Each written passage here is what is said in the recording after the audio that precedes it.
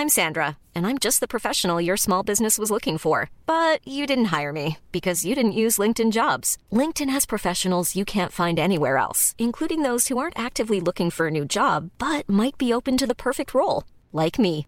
In a given month, over 70% of LinkedIn users don't visit other leading job sites. So if you're not looking on LinkedIn, you'll miss out on great candidates like Sandra. Start hiring professionals like a professional. Post your free job on linkedin.com/people today. Ryan Reynolds here from Mint Mobile. With the price of just about everything going up during inflation, we thought we'd bring our prices down. So to help us, we brought in a reverse auctioneer, which is apparently a thing. Mint Mobile Unlimited Premium Wireless. How to get 30, 30, bit to get 30, bit to get 20, 20, 20, bit to get 20, 20, bit to get 15, 15, 15, 15, just $15 a month? Sold! Give it a try at mintmobile.com/switch. $45 up front for 3 months plus taxes and fees. Promo rate for new customers for limited time. Unlimited more than 40 gigabytes per month. Slows full terms at mintmobile.com.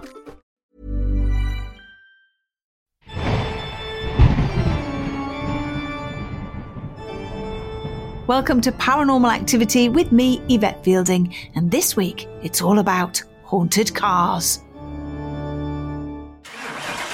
The most famous cursed, haunted and possessed cars seem to have a mind of their own, with a mission to hurt their owners and as many others as possible. One of the most famous examples is James Dean's Porsche 550 Spider, named Little Bastard. Whilst driving to a race in Salinas, California, actor James Dean lost control of the car, which took Dean and his passenger off the road and flipped into a gully. Dean was killed and his passenger was seriously injured. It's speculated on whether the curse of the car was present that day, but it definitely came to life after this crash. A leading car customizer and Dean's friend, George Barris, gained control of the wrecked Spider and began to sell parts of the vehicle to other drivers. Instead of being happy to have a second chance at life, the car apparently was furious.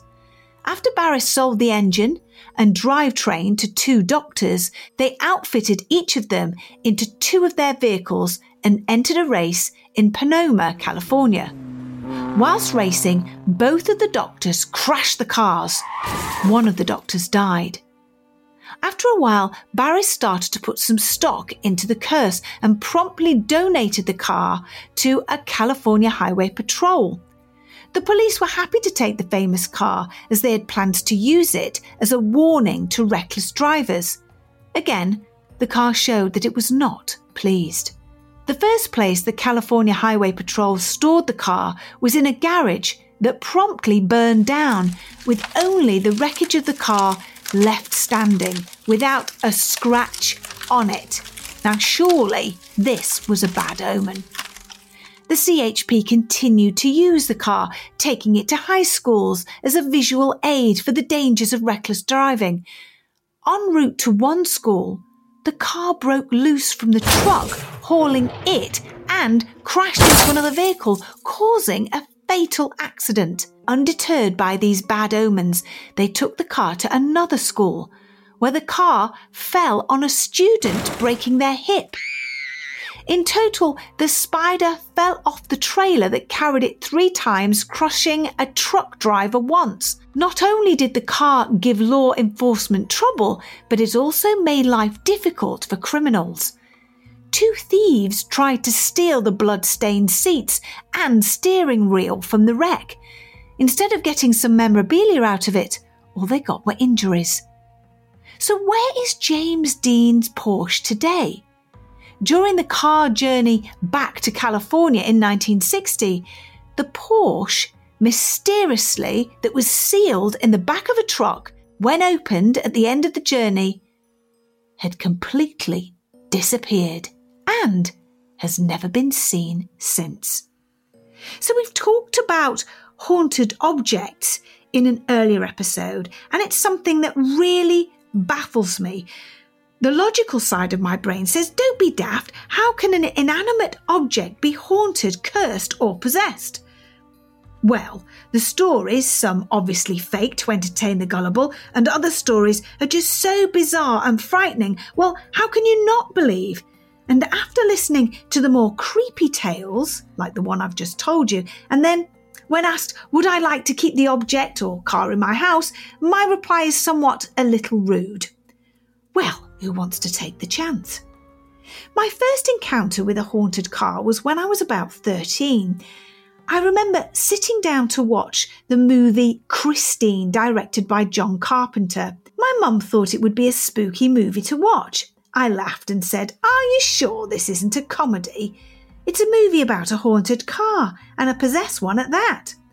But when I watched the plot unravel and witnessed the American car kill various people, I wasn't laughing anymore. It was actually a good film, a cult classic now, and if you haven't seen it, give it a go, although I doubt you'll need to be hiding behind a pillow. Of course, most people know of the story I've just told of James Dean's car, Little Bastard. But I rather like the story of the number 7 haunted London bus. Between the 1930s and 1990, a lone red London double-decker bus has been reported to the police on numerous times. It was always seen around 1 a.m. in the morning. It has no interior or exterior lights on and always reported to be unmanned. The bus is always seen driving along the same road, Cambridge Gardens. It doesn't stop, but just speeds past puzzled witnesses and then simply vanishes. One night in 1934, an unfortunate driver swerved, lost control of the vehicle and smashed head-on into a wall. The police were confused, as later on during the autopsy it was medically proven that there didn't seem to be a reason as to why the driver had suddenly careered into the wall. It wasn't until eyewitnesses came forward and described the number 7 bus and how the poor driver had swerved to miss it.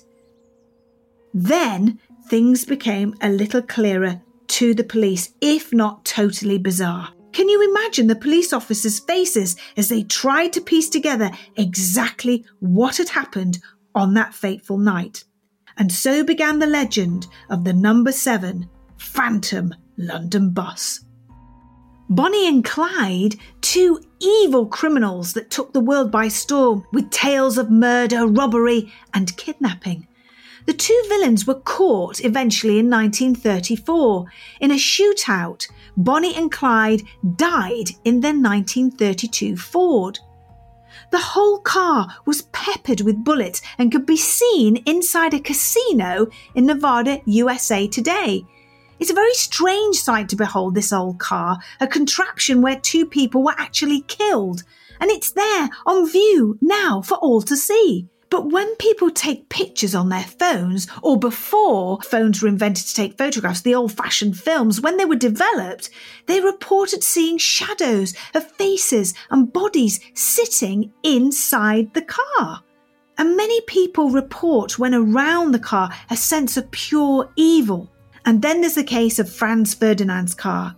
If his vehicle hadn't stalled on that fateful day, he wouldn't have been assassinated, which, of course, as we all know, caused the horrific World War I. Apparently, over the following 12 years, 13 deaths have occurred, all because of this little car. Some of the deaths and bad luck allegedly caused by the car include a German officer and 2 peasants who were killed outright, an Austrian general who went mad whilst behind the wheel of the car and ended his days in an asylum, a Swiss racing driver who rolled the car and died, a Romanian owner who lost control of the car on the way to a wedding. He and his 5 passengers were killed. Remarkably, the car is still around and sits in the War Museum in Vienna. I wouldn't want anybody to steal that, would you? Now, I have had an experience myself with a spooky car. We used to have a Morris 8 that Car bought some years ago. And after spending many hours working on the car, fixing the engine and making sure that the little 1930s classic was kept clean and dry, the poo-poo car, as we called it, don't ask me why, decided no matter how much love, spit and polish Car put into it, it just didn't want to work. The times I saw poor Carl swearing, sweating and crying out in frustration as the little poo-poo car had decided that no, it wasn't going to start again. And so Carl's love for his once prized project waned, and the little Morris was left to rot in the garage. One night during the first lockdown of the pandemic, I thought it would be fun for myself, Carl and Mary to go and investigate the old car to see if we could capture any paranormal activity, as you do.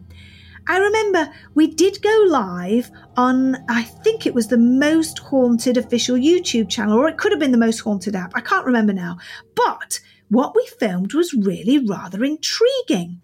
It certainly wasn't Christine material or anything as legendary as James Dean's Porsche, but our little poo-poo car certainly opened our eyes to the possibility that previous owners of their beloved motor cars can and do affect their once prized possessions. We sat in the car. The garage doors were shut. It was completely dark inside. I sat in the back, Carl in the driver's seat and Mary in the passenger seat. We didn't say anything to start off with. We just sat quietly, getting used to the sounds of our surroundings, which, as you can imagine, were hardly anything at all, apart from the odd rustle outside the car, which I put down to a mouse. Slowly but surely, we began to hear a quiet, muffled sound. It was tapping and knocking coming from within the car. We shushed each other as our excitement built. There it was again. This was our cue to ask out. How bizarre. Here we were, sat in an old car, and were about to hopefully talk to someone, possibly connect to the dead. I asked lots of questions, and I believe people at home watching could also hear the tapping noises. I also remember hearing little scratching noises on the leather seats. That was a tad disconcerting, I can tell you. When I asked if the person who we were talking to was a man or a woman, they replied that they were a man. I then asked, did he own the car? He replied that yes, he did own the car. I asked what year did he own it and what was his name. At this point, we weren't scared, just gobsmacked that a person once living, now passed on, was communicating with us whilst we sat in his car. He said he had owned the car in 1938 and that his name was Arthur Richards. And this is the best bit. He tapped out the letters, Carl pointed to them, and he tapped out G-E-T-O-U-T,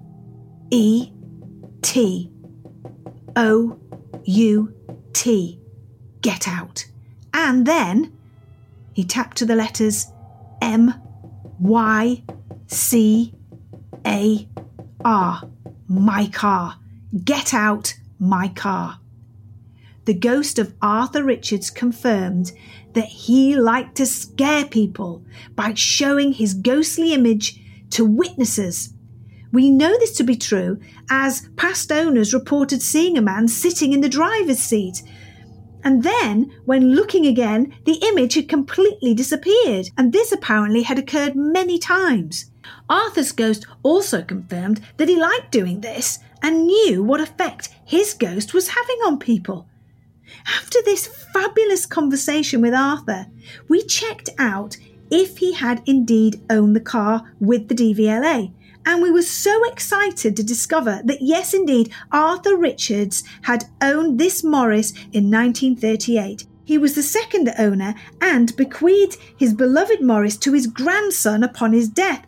A point to make is that there were no mechanical problems whatsoever when the car was kept within the ownership of the family. It was started behaving strangely as soon as it was sold to a non-family member, where it just refused to start. During that little investigation, at one point, Carl decided to get into the back with me, as according to records, a past owner liked to get romantic with his wife on the back seat. He'd even had a blind fitted for the back window, so his kissing could be done in privacy. Many people watching our investigation reported hearing a growl. When I asked Arthur if that had been him, as he'd already made it clear that he didn't like Carl being there, he replied with 2 knocks that yes, he had growled at Carl. I then asked for him to move the car, perhaps make it shake, and instantly I think a button or something was pressed near the driving wheel. Mary, who was in the passenger seat at this time, began to get a little bit nervous. We've asked Arthur lots of questions, and he admitted that he didn't like anyone else in his car and that he was deliberately making the car stop working. He also told Carl that he was angry with him for letting the car get into such a mess. Carl explained the reasons why, so an understanding was reached. How wonderful that we were able to make contact with Arthur, and how extraordinary that he was able to tell us how unhappy he was to see his wonderful car in such a mess. Also, to have a ghost confirm that their energy was causing a machine to break down was mind-blowing. Did this also mean then that spirits are capable of making machines do other things, like pull a steering wheel in the wrong direction, push the accelerator down further, or stop the brakes from working?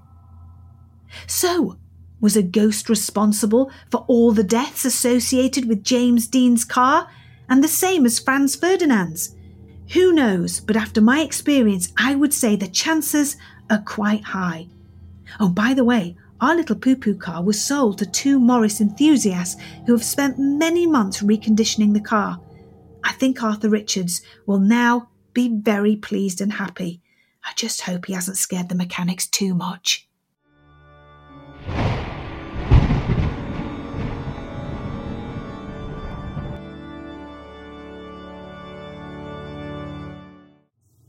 Hi Yvette, I wanted to tell you about an experience I had that I can't fully explain, and it'd be interesting to hear what you have to say about it.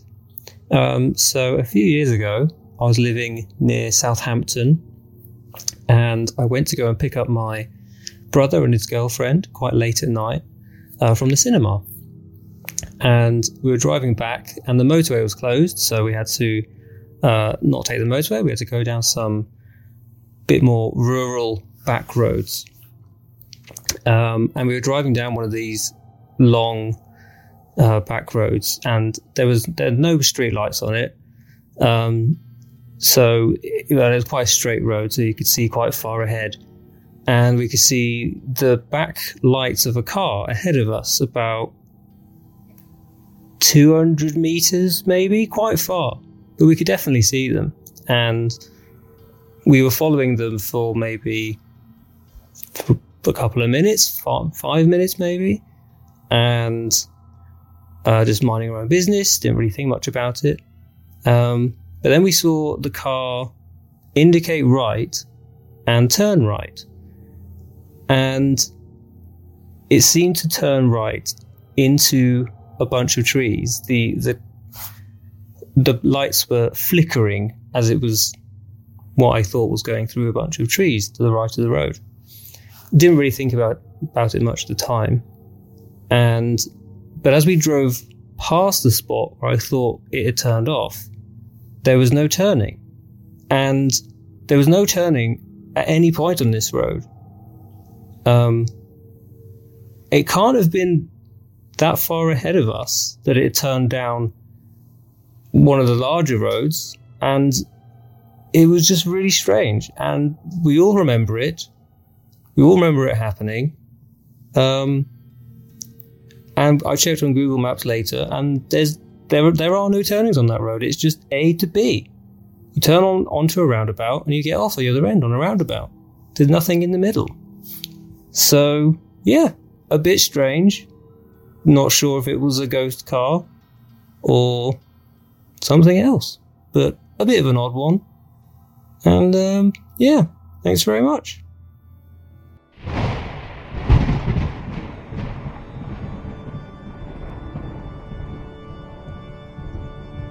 Well, thank you so much, Alex, for sending in that creepy story. I think that's really creepy. And when I'm traveling back late at night, when I've been doing a most haunted experience or coming back from filming, a lot of the time I'm driving on my own.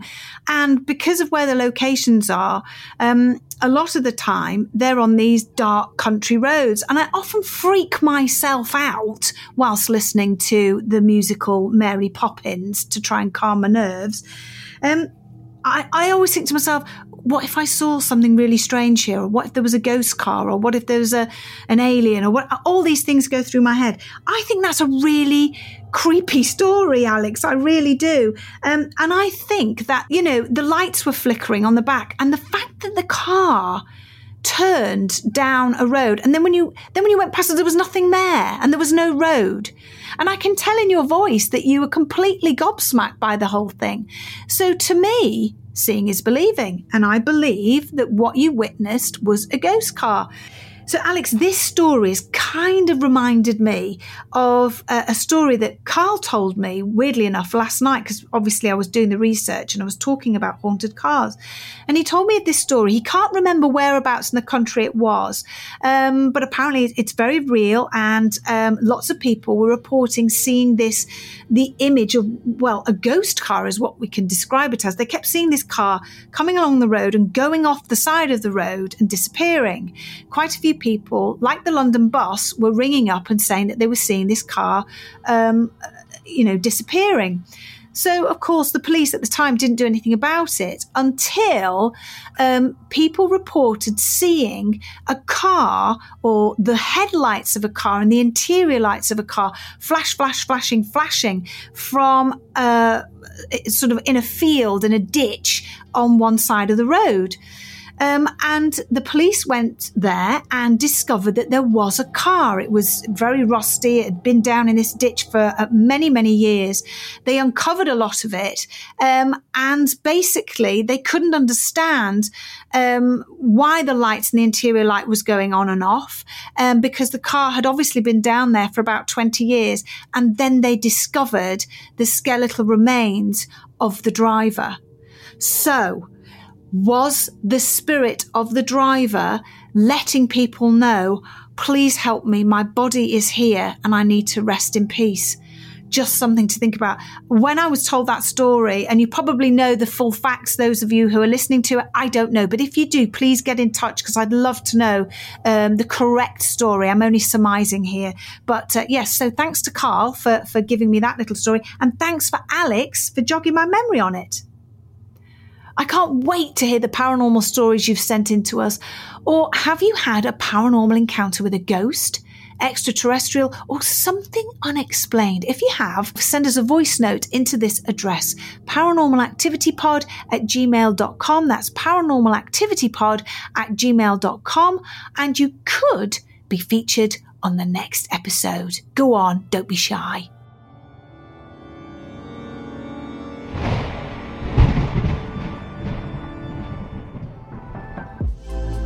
Push Your Peak is a brand new podcast brought to you by Wattbike. Join me, Louise Minchin, and some of the world's most incredible sports people to learn what it takes mentally and physically to push yourself beyond your limits. Whether you're an elite or everyday athlete, it can be hard to continually progress. How do you push yourself out of your comfort zone? Where do you go to find that inner drive? Tune in to hear these inspiring stories and take away the belief that you can achieve your own goals, no matter how big or small.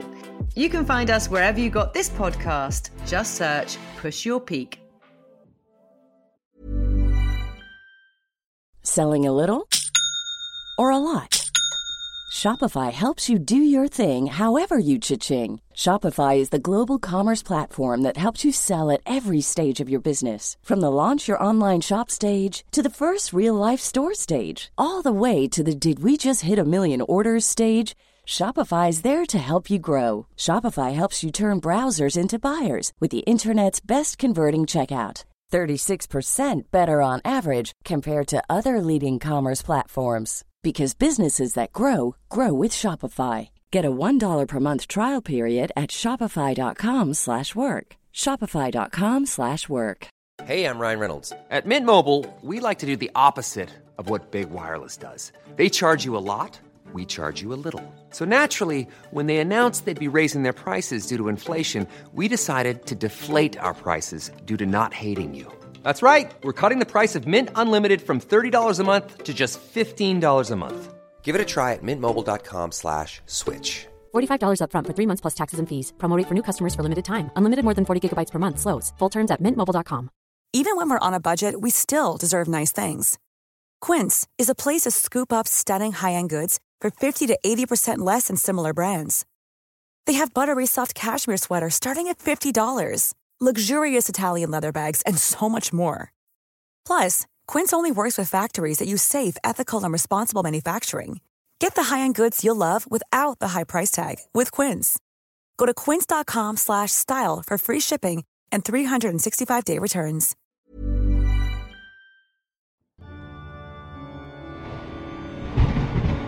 Welcome back. Before we jump into our chat with supernatural expert Ben Radford, Nathan got in touch on email to share his spooky experience at a car garage.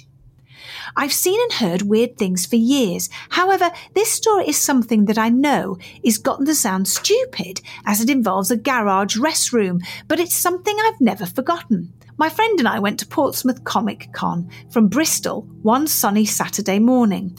We left in the early hours and got there early, and around 11 to 11:30 decided to head back to Bristol after we'd seen everything we wanted. I can't remember what the name of the garage was, as why would you? On our way back to Bristol, we only stopped to get fuel and some food, etc. for the journey. Fueled up and food purchased, I went to the restroom. Now, this was on the side of the garage, outside and high brick walls surrounding them with one way in and out. There was 2 doors, both with your normal toilet facilities. The doors opened out to the brick walls and the forecourt to the left. Now, I'm going about my business and the door handle goes 1, 2, 3. So you'd think someone is trying the door. A few minutes later, the door handle goes again. 1, 2, 3. Right, someone really wants to go. At this point, I'm washing my hands and the door handle goes again. 1, 2, 3. Within 5 seconds, I unlock and open the door, expecting to see someone bursting to go. To my surprise, no one is there. Look in the cubicle next to this one, and it's empty with the door wide open and no one in there. I step out onto the forecourt, and my friend is sat in his car looking at his phone and would have had to run back to the car if it was him, and it's quite a way back. A tank driver is filling up his lorry to the far right, and I look into the shop and a worker is behind the till, and that's everyone accounted for.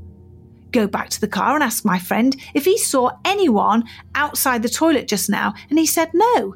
He's also the kind of person who would own up if he was pulling a prank.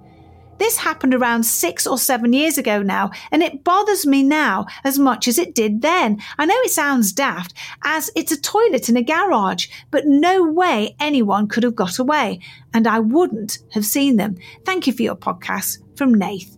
Well, thank you, Nath, for sending this story in. And you know, I've had my fair share of toilet ghosts, and they can be incredibly creepy. The fact that, you know, the toilet block is actually attached to the garage, who knows what that toilet and the ground used to be on. We've always got to think about these things. And a lot of the time, those toilets were added on at a later date. So something could have happened in there.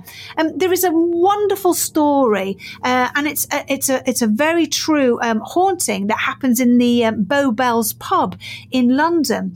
And apparently, since the I don't know how far it goes back, but I know that in the 1970s, I think they tried to communicate with a ghost that haunts the Bow Bell pub toilets, and it's the ladies' loos. And apparently, if you go into one of the cubicles, sit down, your trolley's around your ankles, and you're doing your business as one does, and before you've even pulled your pantaloons up, well, the flusher goes, and you've got a wet bottom. It's highly embarrassing and a little bit of a shock. Now, apparently this happens an awful lot. They also hear people knocking at the cubicle door, just as you did, Nath. And this has been going on, as I say, for a long time. So I think it was in the 1970s, they decided to do a seance, or a ghost group did.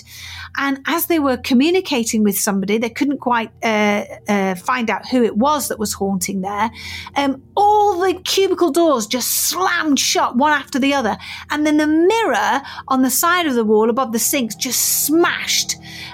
So whoever haunts the Bow Bell pub in the ladies' toilets isn't particularly happy when they're trying to be communicated with. I'd love to find out who haunts that pub, and also, is it the same person that haunts the toilets? And who is haunting the loos at the service station where you went?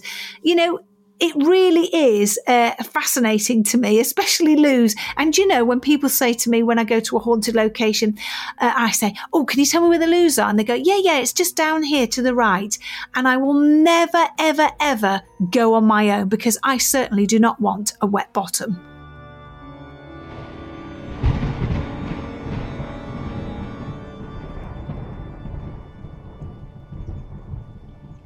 Today we have friend of the show, Benjamin Radford, who returns to chat with us all about the possibility of cursed and haunted cars. Welcome back, Ben. So lucky to have you with us.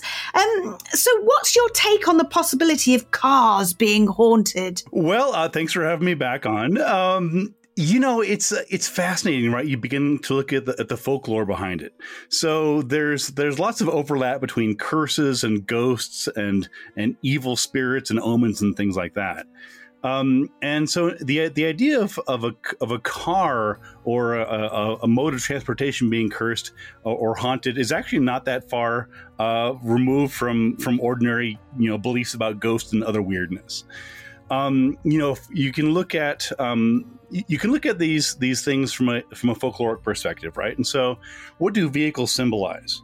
Vehicles symbolize transition. They symbolize things, usually people, going from one place to another, physically, metaphorically, and so on.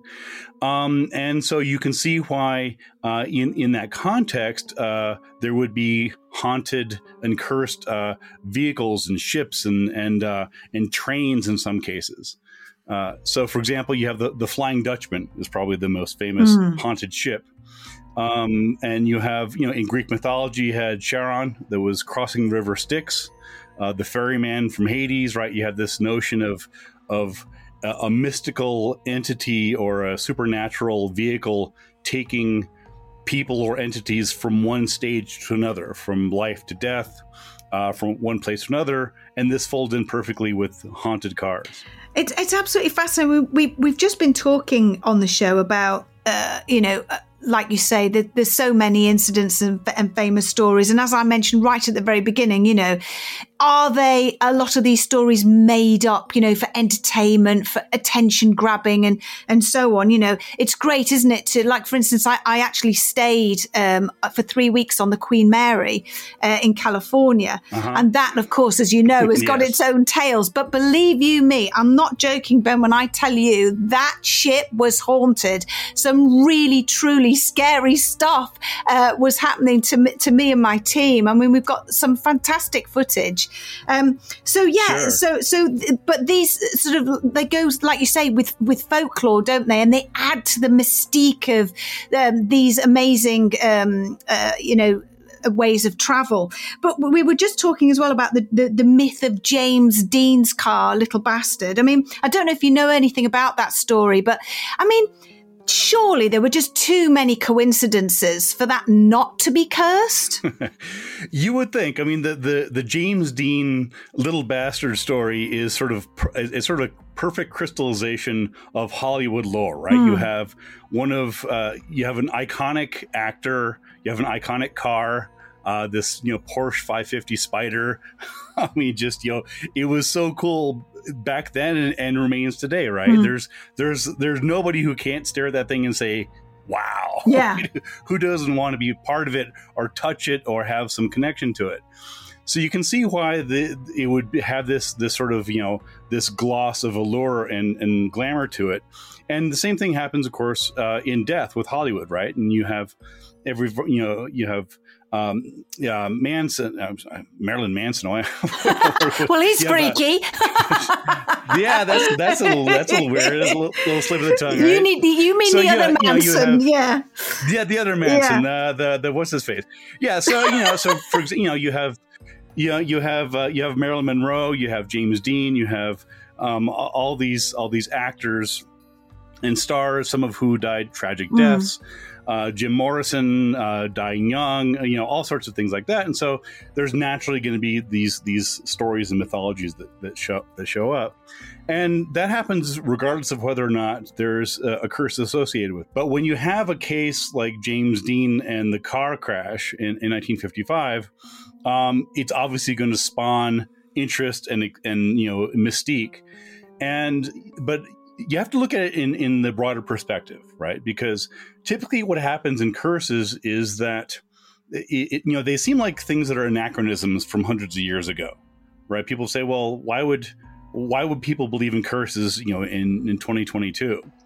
But in fact, people have weird beliefs everywhere. People, to this day, there are still buildings that don't have 13 floors. There are airplanes that don't have a 13th row because of superstition surrounding the number 13. So it's really far more pervasive than most people even realize. And so when you look at curses generally, particularly cursed objects, for example, there's the Hope Diamond is probably one of the most famous curses. And I can get into that if you want, but basically, you have this notion of this huge, again, something that's stunning, that's unique, much like James Dean's car, that is the object of awe and adoration and envy. And when you have something that's that prominent, it's often going to engender these sort of scary, mystique stories like that. And so that there's the reason I'm bringing this up is that there's parallels here, right? Because in the case of the Hope Diamond, the story goes that wherever the Hope Diamond went, misfortune followed. So there's a whole legend behind the different owners. Famously, Marie Antoinette. We all know what happened to her. Among many people who had some connection to the diamond and died in tragic ways: suicide, disease, murder, take your pick. And the same thing happened, of course, with Little Bastard, James Dean's car, where the story is that after the accident, parts of the wrecked car were then taken out by George Barris, who was called the king of the customizers. He was very well known in the 50s and 60s for customizing unique cars. So, for example, in television, he did the Batmobile, the original Batmobile, and the Munsters coach from the Munsters TV series. I'd so he love was to have that. Yes, just this cool stuff. And of course, who is James Dean going to ask to trick out his car? George Barris, right? He's the guy. So in both these cases, you had this idea that the people that came in contact with the parts of Dean's car came to various ends. There were accidents, there were injuries in races, for example, and some deaths. And the parallel here is that in both cases of the Hope Diamond and James Dean's car, there's a grain of truth to it. So certainly if you go back and look at the history of the Hope Diamond, there are some owners who had bad things happen to them. There's also lots of owners who had nothing bad happen to them. And they were doing just fine. And the same thing happened with Little Bastard, where it's true that some of the parts of the car apparently went into different other cars, and some of those later were involved in accidents. But of course, this is the racing community. Car race accidents are not uncommon. They certainly weren't uncommon in the 50s and 60s, and they're not uncommon today, even with better safety and things like that. And so what you had in both cases is a pre-existing sort of kernel of a legend that were then sort of hyped by media, by promoters. In the case of George Barris in James Dean's car, a lot of the stories behind the tragedy and the curse can be traced back to him. So he was as you might imagine, he was a huge self-promoter. He loved mystery. He recognized that the curse of James Dean's car was going to bring attention to him because he's the guy that tricked out the car, and he's allegedly the guy that bought the wreckage, although there's some dispute about that. So in both these cases, there's a grain of truth to it, but when you look at it in context, when you don't sort of cherry pick the bad things, you say, okay, well, hold on here. Yes, there were a couple bad things that happened, but look at all these other, 80% of people who had contact with the Hope Diamond or parts of James Dean's car that lived happy, fruitful lives. Yeah, I completely agree with you. But then I'm going to ask you a question now. So let's say, I don't know if James Dean's car's actually been found or any remnants of it, because apparently it went missing, didn't it? In the back of a wagon or something. They opened it up and it had completely disappeared. Nobody really knows where it is. And I think somebody even put a reward out for $50,000 or something to see if they could find it. Tell me if I'm wrong. So where has it gone, and where is it now? And if it turned up in your garage, Ben, would you drive it? I would. I'm a sucker for punishment. I love to challenge curses. I'm not afraid of them. I'm afraid of some spooky things. Curses are not among them. Famous last words, of course. But yeah, I haven't dug specifically too much into James Dean's car, although I did do a little bit of research, and there's an author named Lee Raskin who wrote a book on James Dean. And according to Raskin, as I understand it, he concluded that in fact Barris did not buy the remnants of the wrecked car. In fact, it was another club racer, and so. In fact, last that Raskin heard, his son actually has parts of it in the chassis. So I don't know. I think part of the story of parts of it going missing and parts of it going here or going there and in misfortune following it. A lot of that has to sort of be taken with a grain of salt. Yeah. Because it's a fascinating story, right? We all love stories. We certainly do. And let me just say this. Yeah. So one thing that jumped out at me in this was it's like the idea of cursed body parts. So, the folklore of people who say they had like an eye transplant or heart transplant, mm-hmm. and then the people that get those organs can, have memories of the previous person. I've not heard of this. This is fascinating. Go on, tell me more. Yes, it's a whole thing. There's a whole subgenre of folklore. I'm writing it down now. I need to curse body parts. Yes, make a note. Take a note. I didn't think I'd be writing that today. So there's this. It's fascinating, and it involves this notion of what's called body memories, and the idea that your cells, not just your brain, but your cells actually contain or are imprinted by your experiences.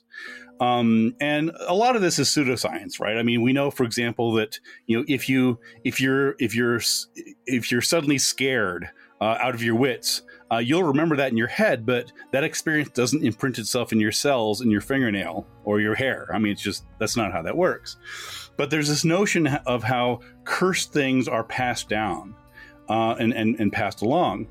And the same thing happens with body parts. And so there are legends of, for example, a hand. There's I'm forgetting the name of the film. There's a famous film of a crawling hand. There's somebody. Is it the hand of the? Is it the hand of the mummy, or am I thinking that's completely? That could have been, yeah, exactly.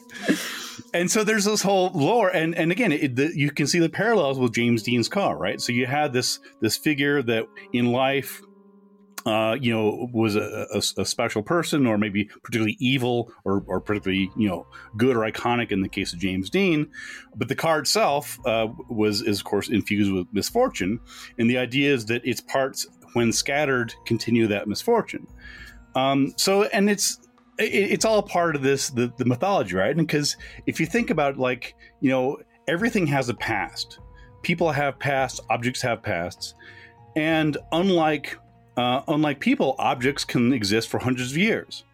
And so it's natural to go into a museum or a thrift store and look at something and say, wow, I wonder what this is seen, right? I wonder whose hands this was in.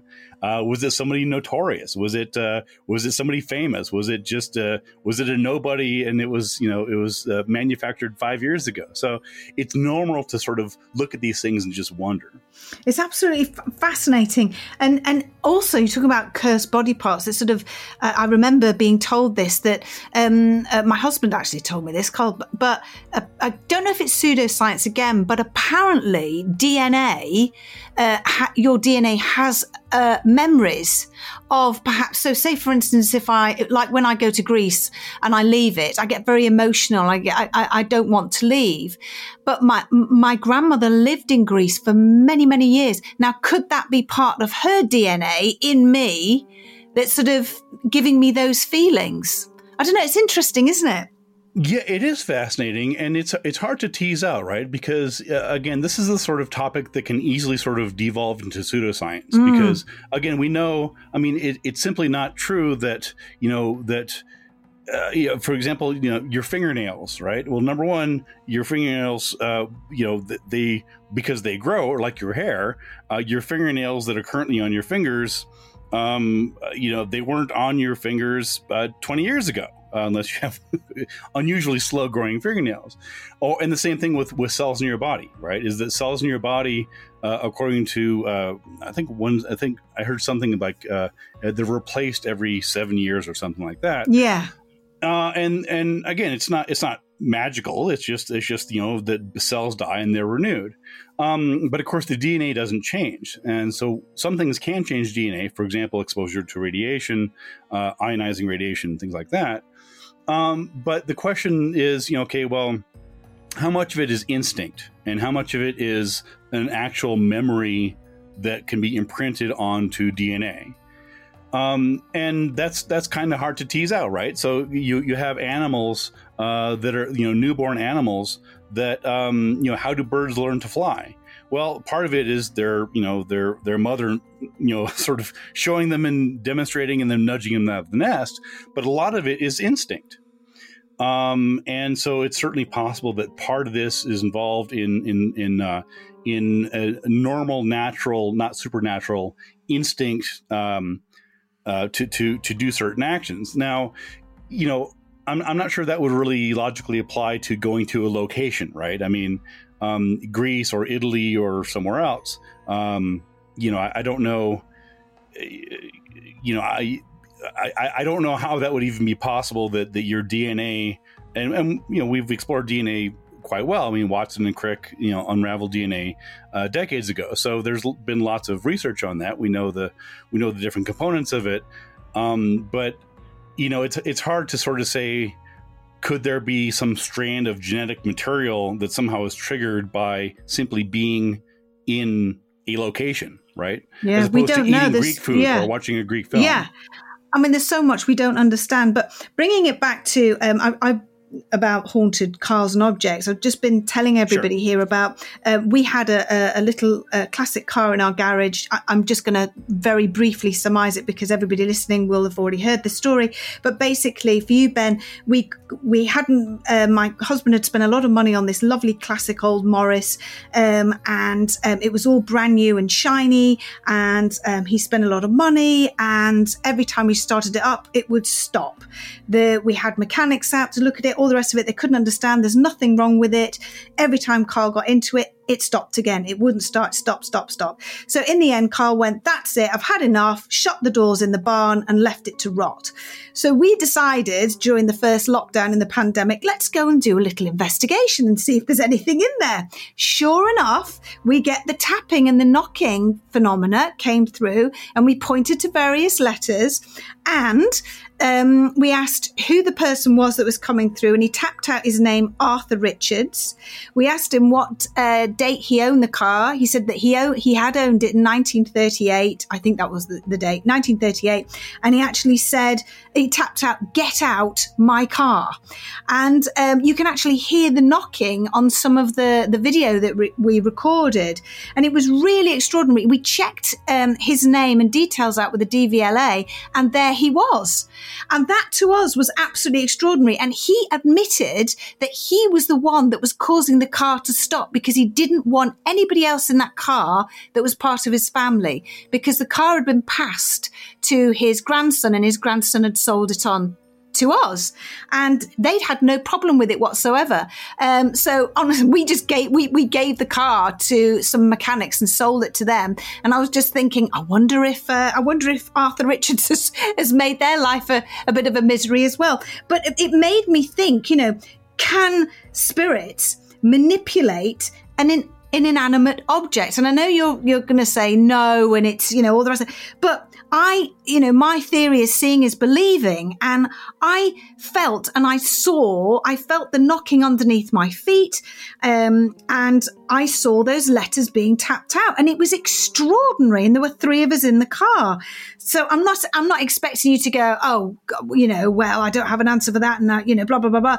But it is a very interesting way to look at it. And it really did make me think about all these stories that, some of them, like we say, have been heightened and so on with folklore and so on.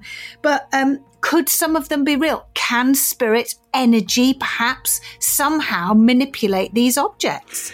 I guess anything is possible. Yeah. It's, well, right. I mean, it's, part of the problem is that when you're talking about objects being manipulated, right, there's a whole subgenre of ghost phenomena associated with moving objects, as you know, like poltergeist activity.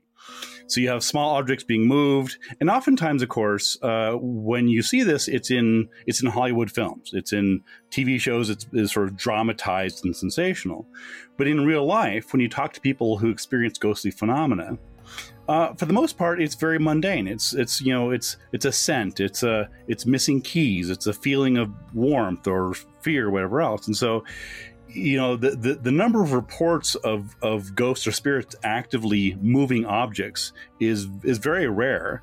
And as far as I know, in my research, and you may know otherwise, but as far as I know, there are few, if any, cases of it appearing on camera, on videotape. You need to come out with me. That's what you need to do. I'll show you. I will show you, Ben, and you'll be like, "Oh my God!" We had a skeptic, Glenn Hunt, who was a BBC broadcaster who I met, and he was very, very much like you. And so I said, "Come along, let me show you." And he stuck with us. I think he's been with us for 10 years now. And every time he gets his brains blown, he's like, oh my God, I can't believe this is happening to me. He actually had 2 chairs flung at him, and he was actually cowering in the corner, shaking. And lots of people that are listening to this now will know of that episode that I'm talking about. And he said, I have no words. I don't understand it. And what it's done for him. Right. But was this on videotape or camera? Yeah, we caught it. Okay, so I wouldn't need to go with you. I would just need to show the tape, yeah, right? Sure. But the thing is, send it along. We'd love to see it. It's best for you to experience it, because then you know yourself that it's not drama, it's not made up, it's not faked editing, it's not this. You are experiencing it yourself. And this is what I'm trying to do, is trying to get as many people as possible. So we do this thing around the country where we invite people along to say, look, it's not just a TV show, it's actually real. And people come away going, oh my God, I've just seen this move on its own, or I've just heard this disembodied voice, and so on. So for me, it's really important to try and share, not just in a TV show, but actually in front of people themselves. And I'm always trying to get scientists, and I'm always trying to get reporters, and I'm always trying to get the media to come along and have a look. And a lot of the time they do come along and go, oh my God, that's incredible. It actually did happen. So next time we come over to the States, you're coming with me. Yes, definitely. That's, and you have to wonder, because there's as you know, there are thousands of ghost hunting groups around the world, and there are many locations, and of course, let's say there are thousands of locations and thousands of groups. There should be tens or hundreds of thousands of individual investigations over the years when ghost hunters have gone to locations, presumably with cameras and recording equipment, and you would expect, at least I would expect, that by now we should have incontrovertible, hundreds or thousands of clear, obvious videos and footage of objects moving on their own. But I'm not sure why that hasn't happened. Well, you see, the thing is, we try, like with us, I think it's because they are recorded and they are, especially with a TV show, people think, well, it's got to be faked. And people like yourselves will go, well, it's a TV show. It has to be faked. It's there for a reason. It's there to entertain. And especially in England, they have on the very front of the, I don't know what it's like in the States, but they have on the front, this is for entertainment purposes only. And now that's put there by the channel, not by the production company. And I think in England anyway, I think that's because, of course, they don't want to upset some religions or Ofcom, which we have over here in the UK. So for us, that was really, so we put on our YouTube channel, this is not for entertainment purposes only. This is a legitimate investigation. And we're really, really proud of that. But whenever we try to sort of send footage to scientists or newspapers, a lot of them will just laugh it off because they'll go, well, you faked it. And you think, well, no, we haven't. Will you have a look at it, please? Or will you come to the edit? And a lot of them won't want to put the time in. So it's very frustrating and a lot of people like, for instance, Ben and Lainey, who I interviewed last week, I think it was, they have been putting stuff on YouTube. They've been putting stuff on their social media. They're living in a genuine haunted house. And the footage they're getting is fantastic. Real amazing phenomena. But again, they get so many trolls saying, oh, it's fake, it's fake, it's fake, it's fake. And you actually think, do you know what? You actually hold your hands up going, well, what else can we do? So I think the best thing is it's almost like wanting to grab people like yourselves, and also scientists, I've been trying to do for a long time, and to actually say, I want you to come with me and I want you to see what we experience. This knocking phenomena for me is so exciting.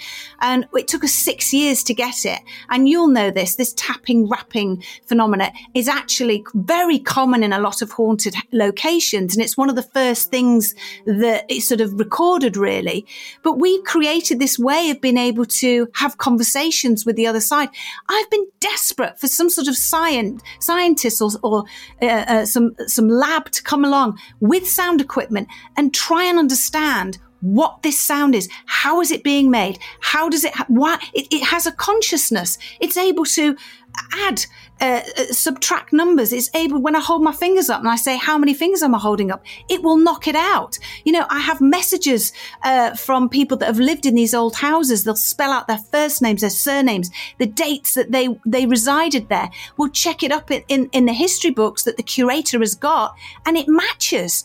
We'll point to old black and white pictures and say, can you knock? Tell us where you are on this picture. It knocks, and we match the name with the picture. It's incredible. Sorry, I get very emotional about it. Right. No, so I'm trying to sort of picture your investigation. So where are the knocks coming from? Everywhere. So a lot, they sound like sometimes they're coming from the wall, but it's when they're coming from underneath your feet and you can actually feel the vibration. That to me is extraordinary. There's so much we don't understand. There's still so much. We've only just scratched the surface with science and what goes on in this ether and this plane and this, we don't understand any of it. It's only really in the last sort of 10 years that science has sort of started taking the brain and what happens to us when we die and our consciousness and so on seriously, and that to me I find absolutely fascinating. And I think, I wonder where we're going to be in 20 years time, 50 years time. What are we going to uncover? Will we finally find the truth that actually energy, Einstein was right, energy does go on. It doesn't die. Our consciousness goes on and we live on. And I find that absolutely fascinating. And I'm sure science will get there, because we've started making the inroads to it. And my final thing is to you is, did Elvis really die? And we'll leave it at that. Did Elvis really die? Well, there was a documentary a few years back called Bubba Hotep. I saw it. It was one of the best movies ever. He wakes up in an old people's home and he's got a walking frame. Exactly. I fell about laughing, Ben, at that. It was the funniest thing ever. But I reckon we should come back and discuss that. It's a brilliant documentary. Famous celebrities. If you have not seen it, that answers the question as to what happened to Elvis. Yeah, absolutely. I love all of that. He's still alive. in a chip shop. Exactly. Benjamin, thank you so very much for joining us. It's always a pleasure to talk to you. I could talk to you all day. You wheedle these things out of me and I can keep chatting. I hope I haven't bored you too much, and we'll speak again soon, I hope. Always great chatting with you. Good times. Well, thank you for listening to Paranormal Activity with me, Yvette Fielding. We'll be back again next week, but if you can't wait until then, visit www.paranormalpod.co.uk. That's www.paranormalpod.co.uk, where you can find options to get episodes a day early. Stay up to date with the newest episodes by giving us a follow, and if you've enjoyed this episode, please rate and review.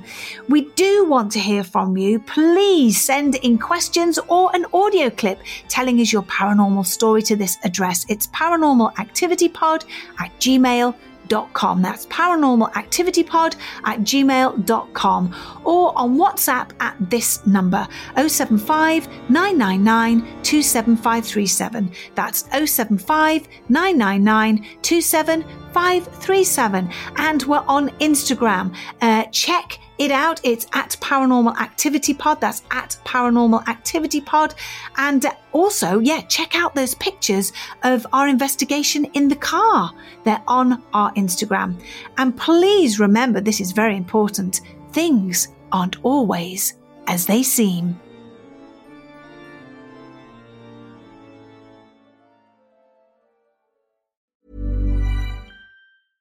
Imagine the softest sheets you've ever felt. Now imagine them getting even softer over time. That's what you'll feel with Boll & Branch's organic cotton sheets. In a recent customer survey, 96% replied that Boll & Branch sheets get softer with every wash. Start getting your best night's sleep in these sheets that get softer and softer for years to come. Try their sheets with a 30-night guarantee. Plus, get 15% off your first order at bollandbranch.com. Code BUTTERY. Exclusions apply. See site for details.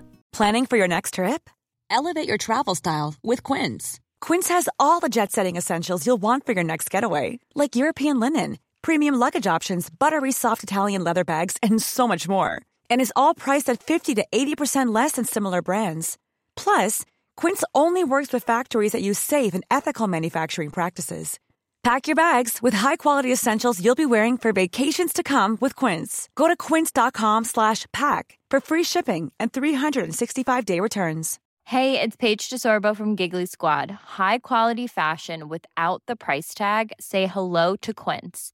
I'm snagging high-end essentials like cozy cashmere sweaters, sleek leather jackets, fine jewelry, and so much more. With Quince being 50 to 80% less than similar brands. And they partner with factories that prioritize safe, ethical, and responsible manufacturing. I love that. Luxury quality within reach. Go to quince.com/style to get free shipping and 365-day returns on your next order. Quince.com/style.